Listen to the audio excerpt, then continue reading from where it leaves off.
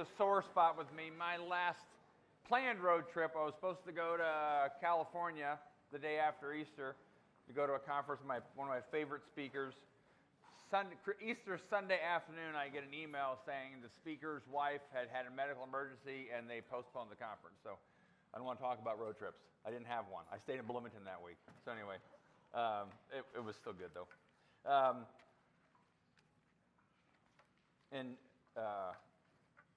Sadie talking about like couldn't figure out what she was saying there. Sadie does not go to the parties or during Little Five weekend, so she's okay. She's okay. Anyway, hey, let me pray, and then we're going to look into God's Word this morning. So, God, thank you that your Holy Spirit is real and the invisible world is real. Thank you that you've given us your Word, the Bible, not as something to keep us in line, and it's not something simply to help us know what to believe, but it's something, your word is something that sets us free. And its purpose is to liberate us, to bring us freedom and wholeness and life. And that's why we read the Bible, that's why we study the Bible, because we want to be set free, and we know that you can use it in great ways in all of our lives. And we ask this all in Christ's name. Amen. I'm going to start off with a story. Some of you may have heard this, but many of you haven't, but I like to tell it because it's really, really good for me to tell it for my sake. I want to tell you a story about a hypocrite. I was at a church conference. It was about 20 years ago. And it was a conference on like small groups or something like that. And so I would have been, I don't know, how old, middle 30s. And they put us in small groups, so everybody at the conference was either a pastor or some kind of ministry, professional. So I was in a group, and there was a guy in my group. I was sitting like here, and he was sitting across the way. And I'll just tell you how he was dressed. I mean, he had like a white shirt, button to the top, no tie or no coat. He must have had, I don't know, 3 or 4 rings on each hand. Gold bracelet, gold chain. Every stereotype of an off-the-wall TV preacher you could think of, this guy fit. And it was time to go around, and I was sizing him up. I had him sized up as kind of TV preacher or hypocrite type. And then when his turn came to share about what he did, he's like, "My name's Pastor Jim." I'm imitating him. I'm not mocking him, I'm imitating him. "My name's Pastor Jim, and I pastor the Binding Force Christian Church." And he said it kind of with da-da-da-da-da. And so I had really pegged this guy. Okay, Binding Force Christian Church, what kind of name is that? And I'd and just his jewelry and the way he dressed and the way his hair was combed and plastered down. Maybe I was envious because I didn't have as much hair then, I don't know. But I just thought, this guy is a hypocrite's hypocrite. He's all about show.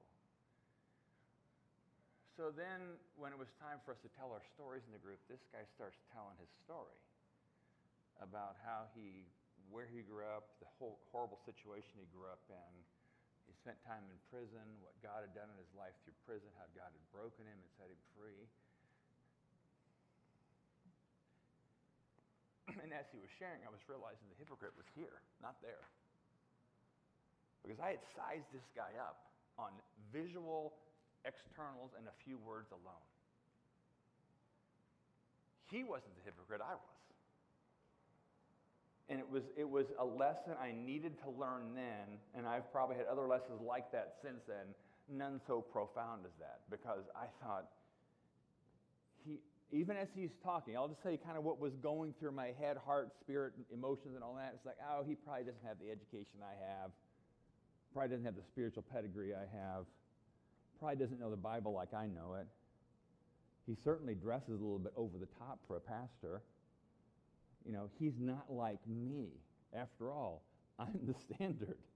Now, please tell me some of you probably think that way subconsciously as well. I'm the standard for how you ought to be as a pastor. And then as he's sharing, and it kind of breaks apart my stereotype, and then it starts breaking my own heart, because I'm realizing, that's really what a hypocrite I am. Because I'm judging on appearance alone. I didn't even know a thing about the guy's heart. Hypocrite's a word that gets thrown around a lot, especially in church circles, because we sometimes understandably get the charge against us, well, Christians are all hypocrites. And the reality is, yeah, a lot of us are. And it's not difficult to be one, because a hypocrite is somebody who says they want to live this way, but maybe lives another way. And we're going to talk about Jesus' interaction with some people today where Jesus doesn't mince words. He's calling people hypocrites. So what we've been doing the last number of weeks or months is a series to the Gospel of Mark, and I've just called it Seeing Jesus. And the whole point is I want you to see Jesus in a fresh way. Maybe different if you've grown up in the church, you maybe read the Bible, or I want us to kind of ask God to give us a fresh look at who Jesus is, because the Gospel of Mark, Jesus, I said this before, he does not come across as a soft guy. He does not come across as a guy walking around the wilderness reading poetry. He doesn't come across as Mr. Rogers with a beard. He's quite controversial. He's confrontational. Here's some of the things I wrote about Jesus that we've seen even so far. Jesus is powerful, terrifying, amazing, explosive, fierce, focused, confrontation, controversial, supernatural, truthful, blunt, disruptive, sensitive, compassionate, kind, brilliant, wildly free and absolutely holy, full of truth yet full of mercy, misunderstood, rejected, betrayed, mocked, tortured, crucified, supernaturally raised from the dead. This guy is no normal guy.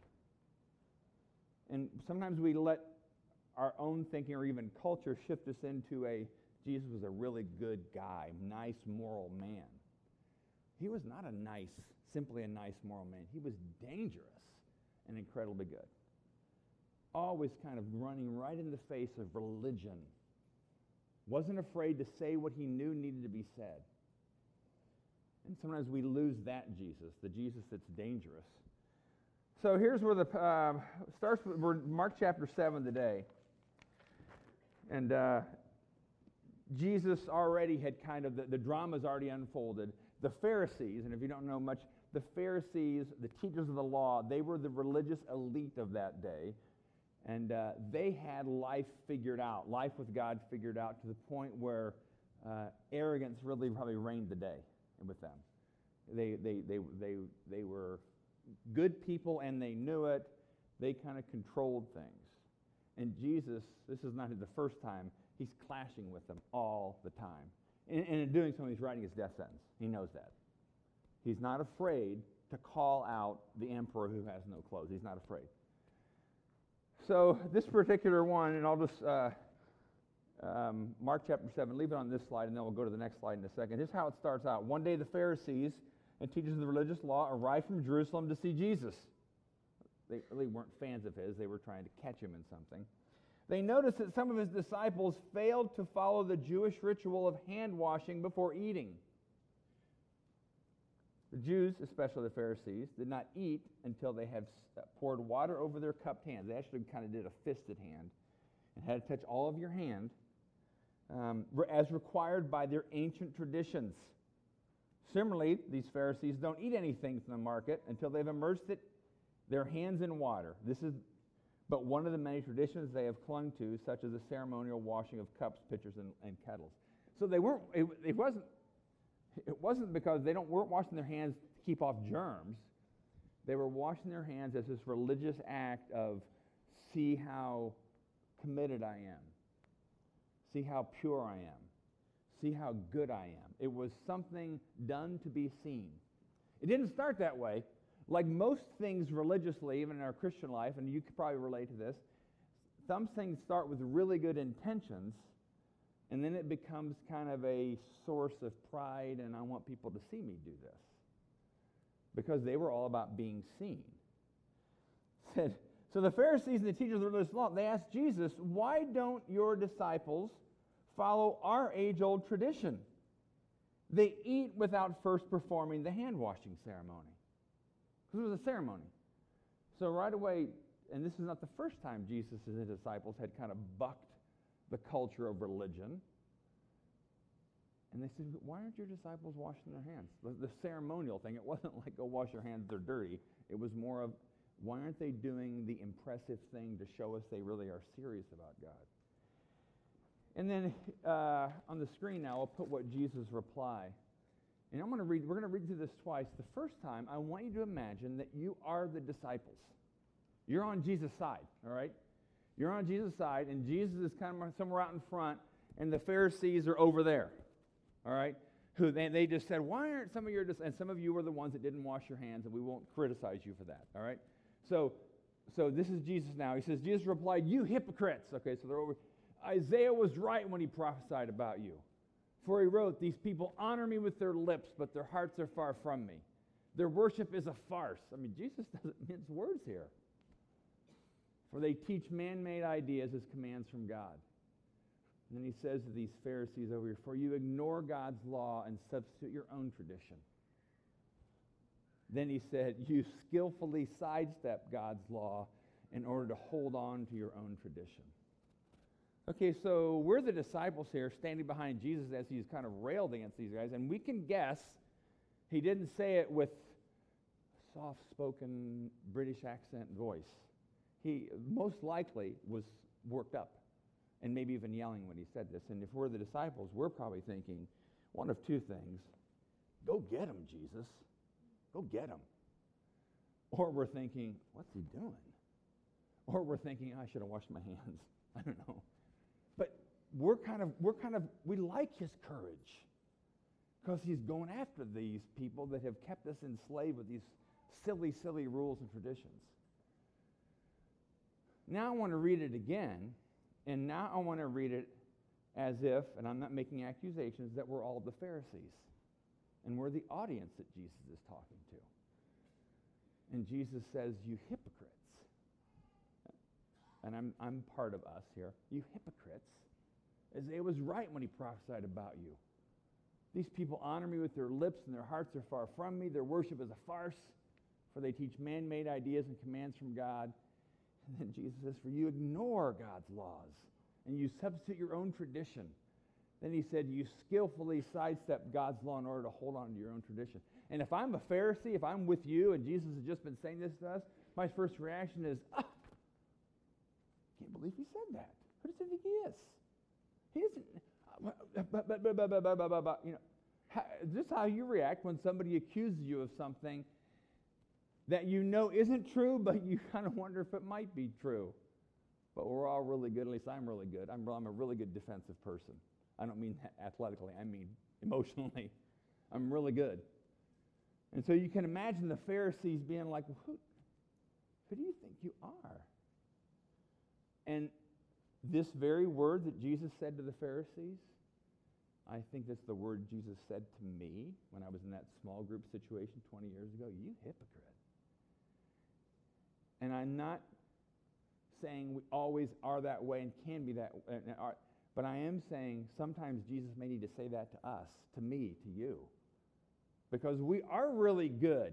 That's what Christianity in its purest form is, a really good thing, and the Holy Spirit is powerful. But when we kind of leave the anchor, we kind of leave away from Jesus, religion takes over, and we start figuring out how to posture ourselves and do the right things and say the right things. And Jesus even said to the Pharisees, and later on we didn't read this part, but he says, you even use one commandment to negate another one. It's like the commandment says, honor your father and mother, but the Pharisees were used to telling their parents, you know what, I was going to give you money to help you out in your retirement, but I'm going to give that to the temple instead. And that was kind of impressive. Wow, look at their giving. But he was saying, you're using one command to negate another. And I think sometimes I can do that. I'm supposed to, I need to do this for this person, but God says this too, and we tend to always do what benefits us the most personally. All right? Like I may empty the dishwasher in my home. I do that. Not always, but often. And I may think this is such a cherishing thing for me to do for my wife. But sometimes when I do it knowing or hoping She sees me doing it because I want the acknowledgement that I'm doing something good. Right? Well, am I really obeying God's commandment to honor and cherish my wife? Or am I doing it because I want to be seen and affirmed and I want to win some points? Same thing with our money, how we treat people. Are we really treating people because we want to be kind, or we're doing it because we know we might get something out of it? We all do that. I think so. I do. And so Jesus is saying that when he says you twist the law, you sidestep God's law. Because we know we're pretty good at playing the game. And I'm not saying always, all the time. I'm saying that we have to read ourselves into the Bible stories at times, understanding that we're not always on the right side of Jesus' confrontations. Because Jesus, whether it was clearing the temple or challenging the Pharisees or sometimes even challenging his own disciples, he's not afraid to call a spade in your heart or my heart. Not for the sake of knocking us down and degrading us, but for the sake of helping us see it and set us free. So that's the first part of this scenario. Then he goes on, and the next part, he talks about the next slide. The next part, he uses this word defiled about 5 times in about 4 passages. And I'm guessing none of you have used that word in normal speech in the last few weeks. I don't know. Maybe some of you use defiled all the time. I don't know. Maybe it's a cool word now. I don't know. But I can't remember the last time I actually used the word defiled in a normal sentence. But what he says is this. Go to the next slide here. Because so he got on confronting the Pharisees. And then it says he kind of called the crowds. Like he wanted people to listen to him as to why he just did what he did. And he calls the crowd and he says, you don't understand. He said, what defiles you is not what you put in your mouth, because that just goes into your stomach and out into the sewer. It's not about these external behaviors. What defiles you comes from inside of your heart. So it's not about behaving well or looking well or doing religious activities. It's about internal things. Because then he says this, then he added, it's what comes from inside that defiles you. And defiles, I'll use the word spoil. It's like it spoils the milk or it spoils the food. And what he's talking about, it spoils your relationship with God. So it's not whether or not you've done all these behaviors that enhances your relationship with God, but it's certain things inside of you that spoils your relationship with God. Just like it would spoil a relationship with a friend or a spouse. And he added, it's what comes from inside that spoils you. For from within, out of a person's heart, come evil thoughts, sexual immorality, theft, murder, adultery, greed, wickedness, deceit, lustful desires, envy, slander, pride, and foolishness. All of these vile things come from within, for they are what defile and spoil you. Because, see, the Jewish people, the average ordinary people, had been taught and enculturated by the Pharisees that here's the list of things that spiritual people do. So we could come up with a list of our own. Spiritual people go to church on Sunday. Spiritual people read their Bibles. Spiritual people pray. Spiritual people give money to the church. Spiritual people are kind to the poor or whatever. All right. Well, those 5 things I just mentioned right there that are all really good things, the Pharisees score 100% on all those. They did those things. So often, if our measures of spiritual behaviors are the same kind of measures that the Pharisees could score high on, they're not the best measures. Because if the Pharisees score 100%, something's wrong with our test, right? I'm not saying you shouldn't pray or read your Bible or go to church or give money, and neither is Jesus. What he's saying is, if that becomes the way in which you think you're earning points with God, something's upside down in your own heart. Because the issue is more what's inside of you and why are you doing what you're doing? Why are you going to church? Why are you giving money? Why are you praying? Is it more because you're trying to make sure you have enough more positive points than negative points in God? Why are you doing it? And what does defile you? And he says, well, it's these kind of things. And again, I'm not accusing I'm just making a statement about human nature.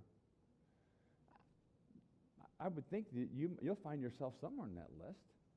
And again, I'm not saying that to say, oh, we're awful people. I'm saying because sometimes you have to identify what the spoiling agent is so you can get rid of it so there's freedom in life.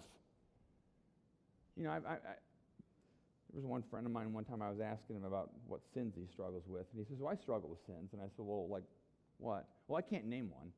I don't know of any offhand. It's like I can name like 15.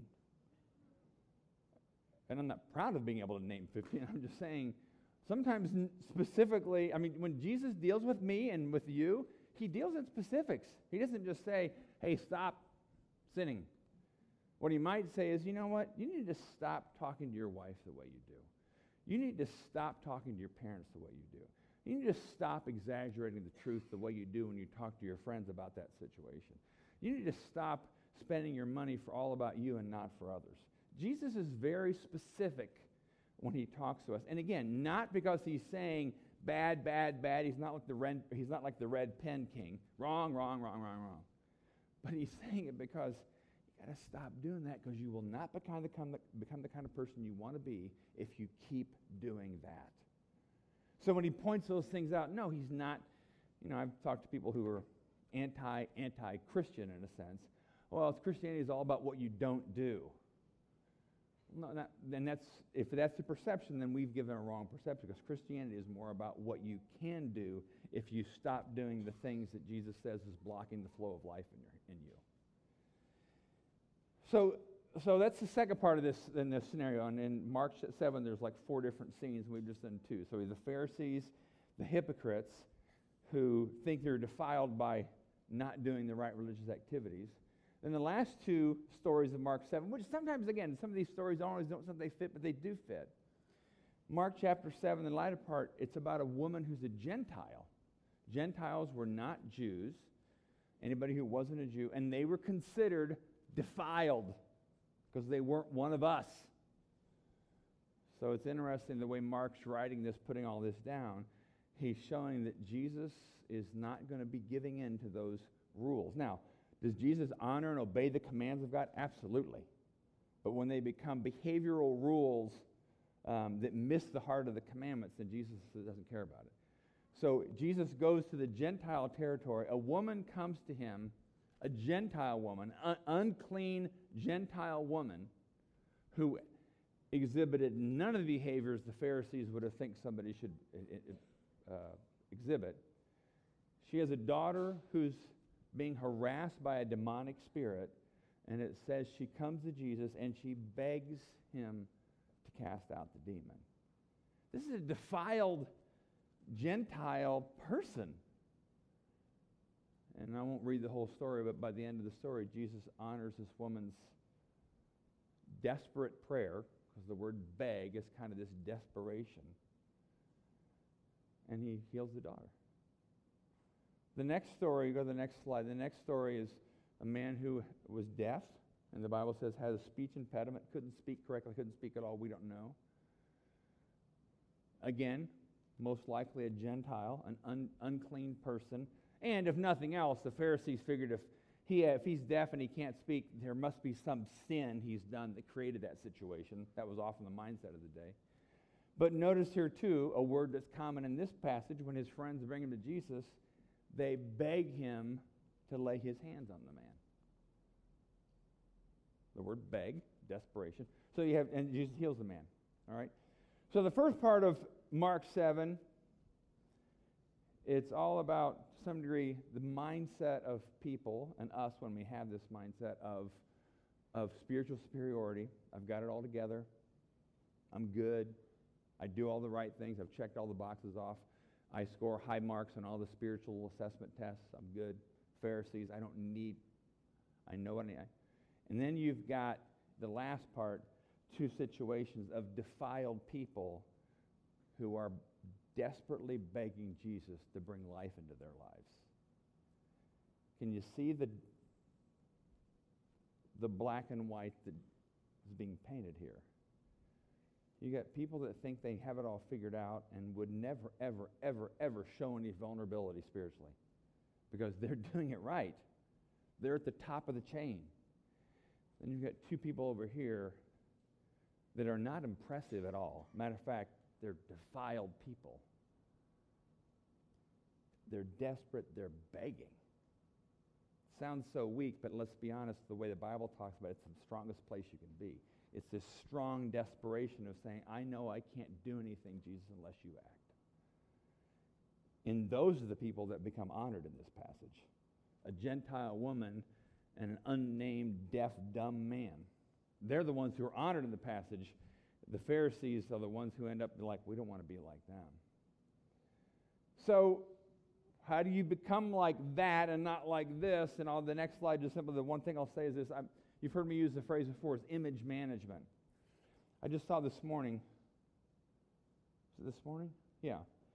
Some university in Southern California had paid somebody $200,000, an image consultant, to eliminate a certain part of a news story off of any website and social media they could find. It was like a pepper spraying incident where the campus police had pepper sprayed some people. So they paid this consulting firm $200,000, there were all these computer, probably geeky people, to find all the places where that story was referred to and get it off there. Because they didn't want any prospective students to be Googling their university. I think it was like Santa Clara, somewhere in California. They didn't want anybody to Google their university and find anything about a pepper spray incident, because that makes the campus police look bad, makes the campus look bad. $200,000 to an image consultant to rid the internet of anything that made them look bad. We don't have that kind of money, but because we are our own best image consultants. Image management. We do things, not always, but if you're honest, and I'm honest, I'll do things at times because I am my own best PR agent to make sure people perceive me as being spiritually on top of things. When if you knew what was going on inside of me, you would get a whole different read. Now, to me, the more we grow spiritually, the more who you are outside and who you are inside become congruent. But we still struggle with times where we know what's on inside. We don't want people to see that because it looks messy. It looks unclean. And it's kind of vulnerable, and it makes you feel insecure, and I don't want people to think I don't really know how to handle this area of my life, whether it's a money issue, a relationship issue, a sex issue, some issue where it's not, if you saw that part of my life, you wouldn't be that impressed with who I am. Matter of fact, you'd be discouraged with who I am, you'd be critical of me. So we learn how to put on a face. I mean, the hypocrite, the word hypocrite actually was first used in the ancient languages as somebody who was a play actor, who put a mask on. So we learn how to do this, and we learn how to manage our image with our words, with our actions, and we do this in all kinds of ways. There's times where we're not even aware we're doing it. But you've got to fire your image consultant, which is you. You've got to fire your PR manager. And you've got to let who you are be the real you bring to God, and the real you bring to other people. Last thing is this passage that this is actually from Matthew. And Jesus says, "For I tell you that unless your righteousness goes beyond that of the Pharisees and the teachers of the law, you will certainly not enter the kingdom of heaven." So he's saying, okay, the Pharisees, they memorized the Bible. They prayed all the time. They did this. They did all the right things. And Jesus is saying, you have to do more than that, which, of course, the understanding is was not possible if you want to be in a good relationship with God and a life-giving relationship. So what the going beyond is more, you've got to go deeper in here. It's not about doing more things behaviorally that make you look good. It's about allowing the Spirit of God inside of you to start mining out some things that he needs to deal with. I'm 54 years old, and I'm amazed. It seems like it, you would think, or I would hope, or I have hoped, well, I kind of hope Jesus has already dealt with all the stuff inside of me. It's like, but it seems like every year or every month where there's something new, it's like, and if, again, you're like me, maybe you're not, well, that's just who I am, Jesus. I'm just that way. Well, sometimes we hide behind that. That's just who I am. When it really is, it may be insensitive in how I relate to people. It may be selfish with my money. I don't know. But don't ever be closed to the idea that God may want to go deeper and deeper and deeper to bring more and more freedom and wholeness to your life. Don't ever resist that. Don't ever think it's done. Because what Jesus wants to do and what he said he wants to do and what he promises to do is he will bring life to you. He will bring hope and wholeness and healing to you. But as long as you block him, which is what the Pharisees were doing, if you block the Spirit of God, you will stay where you are, growth-wise, and you will become more obsessed with how you are perceived by people and less concerned about how God perceives you. So that's the message for today, is just the Spirit of God wants to do so much more in your life than what you've ever imagined, and he wants you to take the mask off. He wants all of us to take the mask off. So let's pray. Jesus, we